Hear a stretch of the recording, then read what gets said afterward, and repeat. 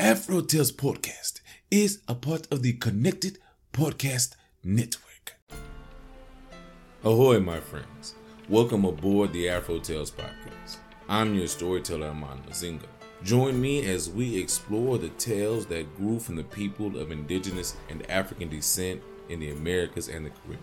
After, come and see me, chef, who will impart upon you a recipe for the story you have just heard. So with no further ado, let us set sail on this new age of exploration. High John and the Walking Stick. It's said that High John came across the water from Africa. Some people remember him as a big man. Others remember him as a small man. I myself don't rightly know. But I do know he was a B-man. He be there when the trouble come, and he be there when the trouble go. Even though John was a slave, he hated slaving and loved living. And he tried to do as much living and as little slaving as possible. I mean, he'd pick up a shovel, and the shovel would break, accidentally, of course. He'd go to the tool shed, and the tool shed would burn down, accidentally, of course. If he ever did get to the field with the mules would tromp down 4 rows of cotton, accidentally, of course. But some years he'd do the work of 4 or 5 men. When he picked cotton and was half trying, he would pick 1,000 pounds a day.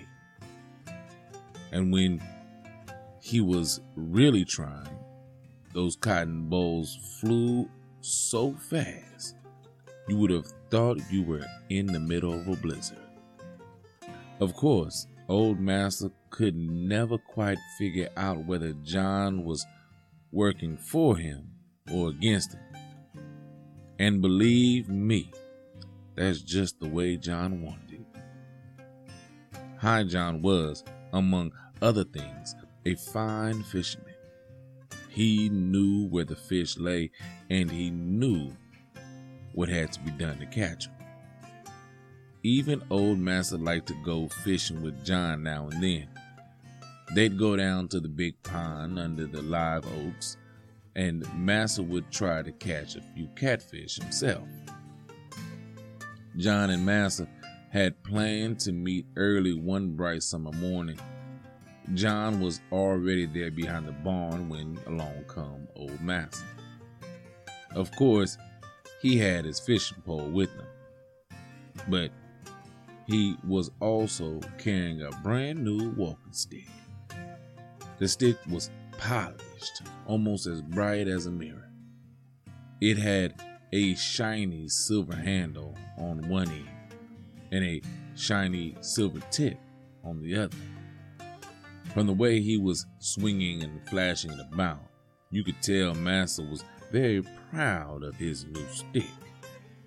John, however, didn't make any mention of it. At least not until they were settled on the bank of the pond with their lines in the water.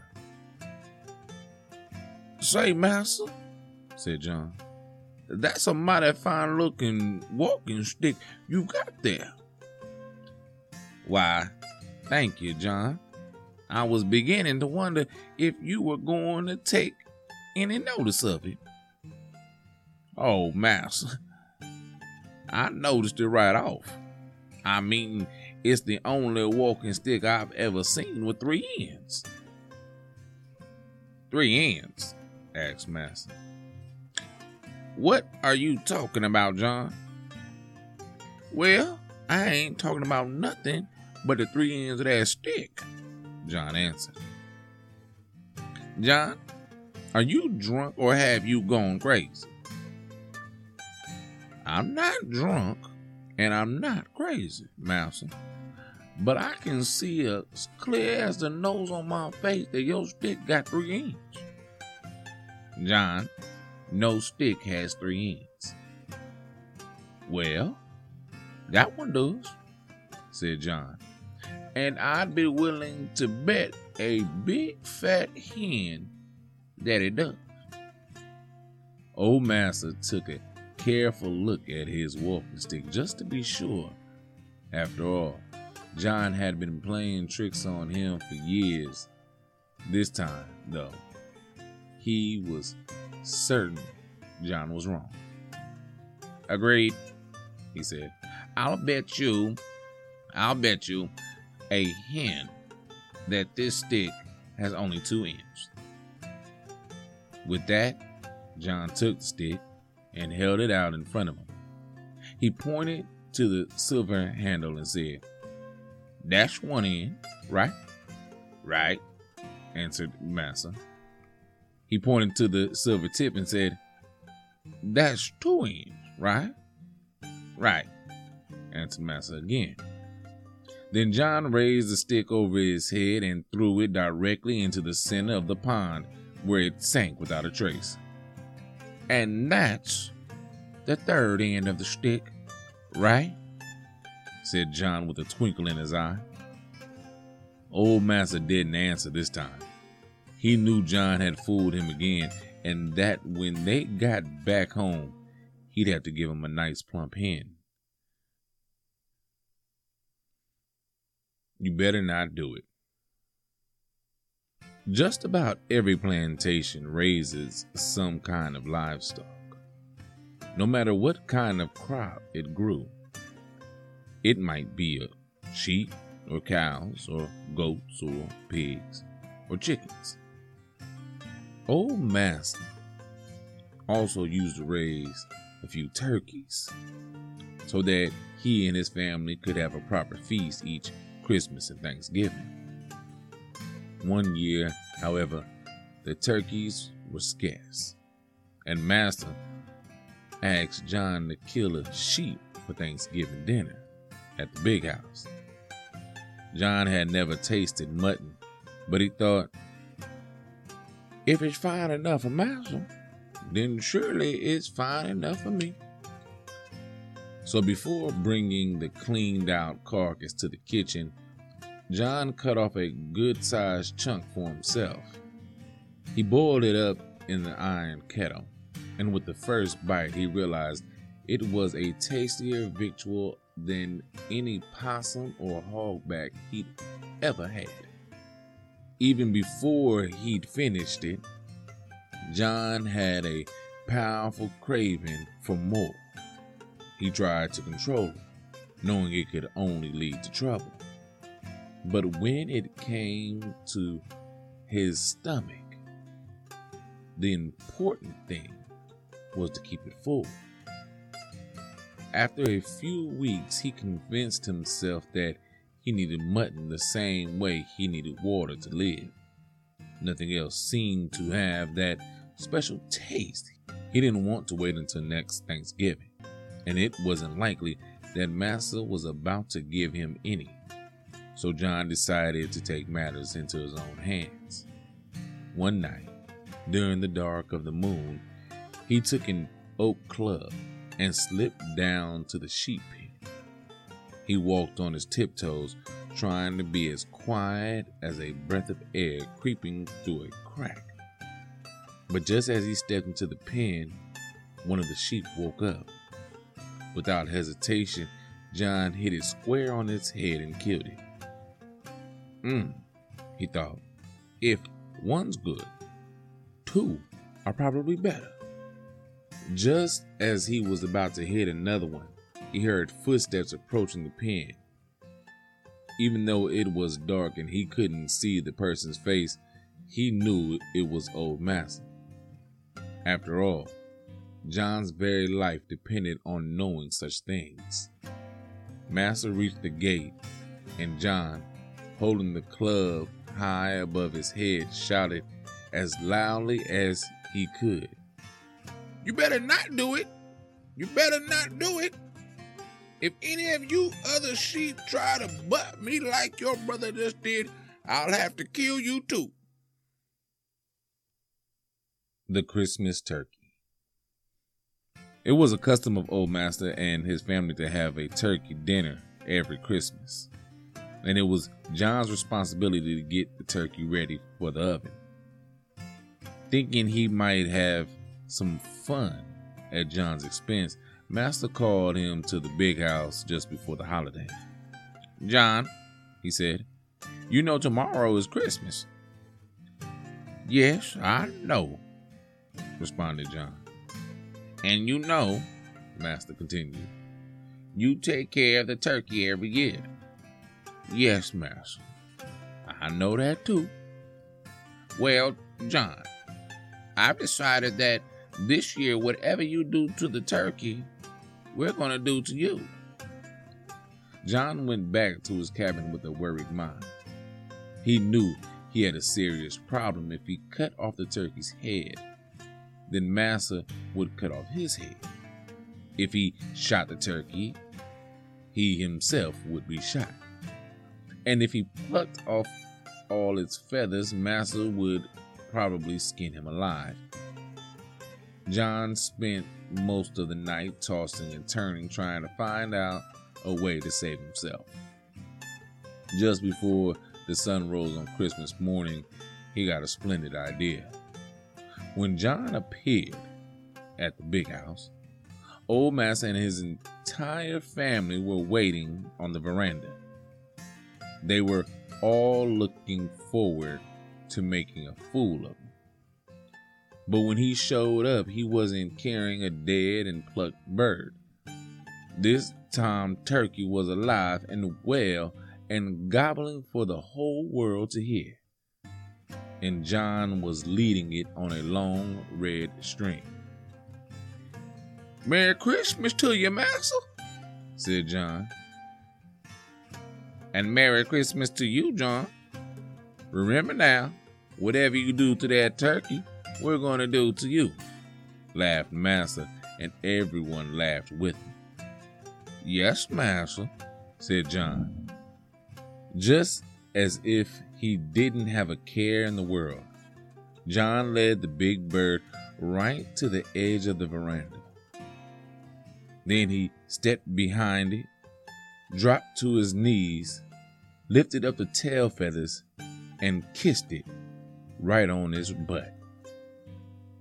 No one said a word, but John stood up, turned his back on Old Master and his family, lifted his own coattails, and said, "Take your time, folks.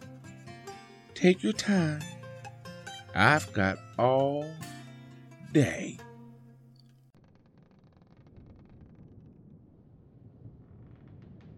Wow, these stories are awesome, right? They come from the book The Adventures of High John the Conqueror by Steve Sanfield. I gotta say, the first time I heard the name High John the Conqueror, I was researching hoodoo and voodoo, and I came across High John the Conqueror root. I'm not going to go into the legend of High John the Conqueror. Just know he is... You know what? I will go into it a little bit. Just a quick synopsis. High John the Conqueror was an African man that was brought over here to be enslaved. He got his freedom and made it back home. Some say he was a conjuring man. He was, a magic man, shaman, whatever. Some say he was a prince. All that's not to say. He got his freedom, made it back to Africa. The High John the Conqueror root is what he left behind for us, to inspire us, to help us, to get us to where we need to be in life, right? And I know I left a lot out, and if you want to email me or tell me, hey, next time tell the whole story, afrotalescast@gmail.com, afrotalescast everywhere on the internet, right? You can find me.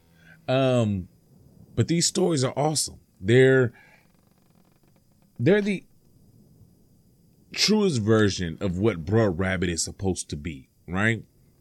Brer Rabbit is the epitome, is the animal version of the African enslaved person in the Americas. High John is the human version. He is the enslaved African that got away. But as you will see, he is also that trickster. He is Old John, Old Jack. He is Bruh Rabbit. He is all of this. And I wish this book was bigger. I need a whole lot more stories. But when you listen to an Old John story or a Jack story, or you listen to a Bruh Rabbit story, just know that's High John. That's High John the Conqueror. Okay? Even some Anansi stories have similarities to High John the Conqueror stories. So just know that when you hear those stories, okay? They may not have the same name, but they are the same, say, archetype, character, whatever you want to call it. All right? So this is my last episode for 2023. I'm going to take a little bit of a break, and I will see you probably the end of January. If I come back early, just know it's because I love you guys and I couldn't stay away. But I do need a little bit of a break. I have some things going on, and it's the holidays. So I will try to give you guys some things from my archives, maybe episodes that didn't come out, and there'll be short little episodes in January. Hopefully I can do that. If not, I will see you guys or talk to you guys. I'll be back with you guys in February. All right. And February is my birthday month. So and it's Black History Month. So it's always a great time to come back and do these stories, right? Until then, just know I love you. I appreciate you. I thank you for sticking with me. If you're new, thank you for coming along. There are a lot of back catalog stories for you to listen to. Please take your time, go listen. There's a lot of recipes that you guys can try. Please try the recipes. Some of them are awesome. Some of them will have to be tweaked, and some of them might not be that great, but it's up to you. Let me know how you feel about the recipes. Let me know where you guys want me to go next when I come back. Send me emails, send me messages. Let me know, whose stories do you want me to tell? What Native American tribes, what indigenous peoples, what islands should I be looking for stories from? And if they speak a very broken English, please send me the translation and pronunciation of a lot of words with that. All right. So until we meet again, go see Chef. He's going to have something nice for you. And until then, as always, have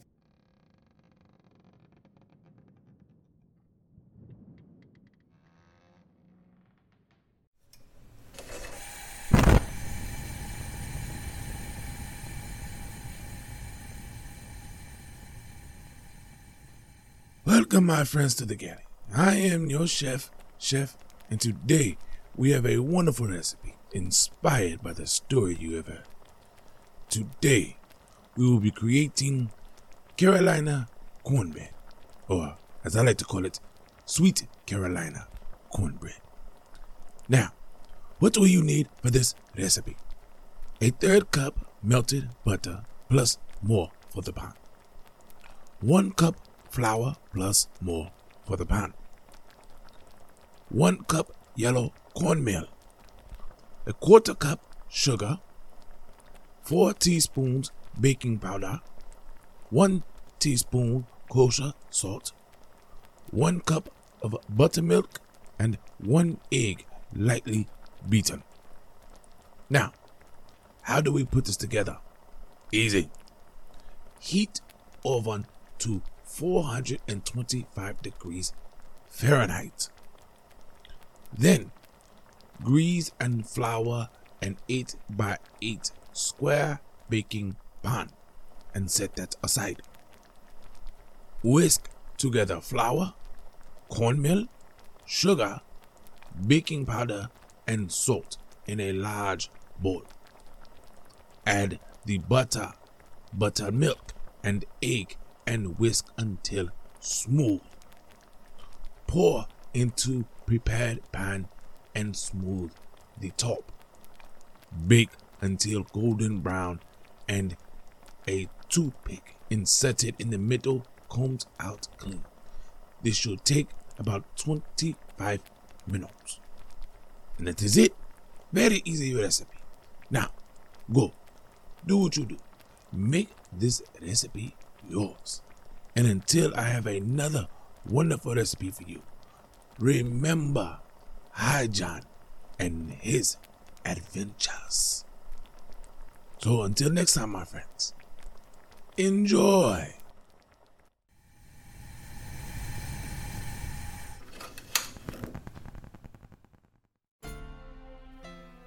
Thank you, my friends, for coming on this voyage.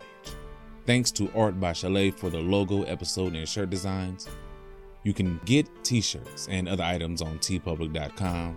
You can contact me on all socials at AfroTalesCast. That's Afro TALES cast.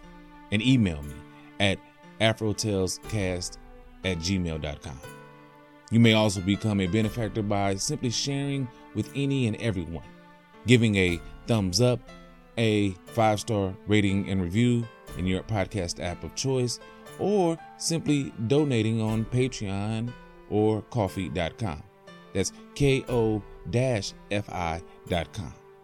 So until we meet again, may your winds be fair and your seas follow.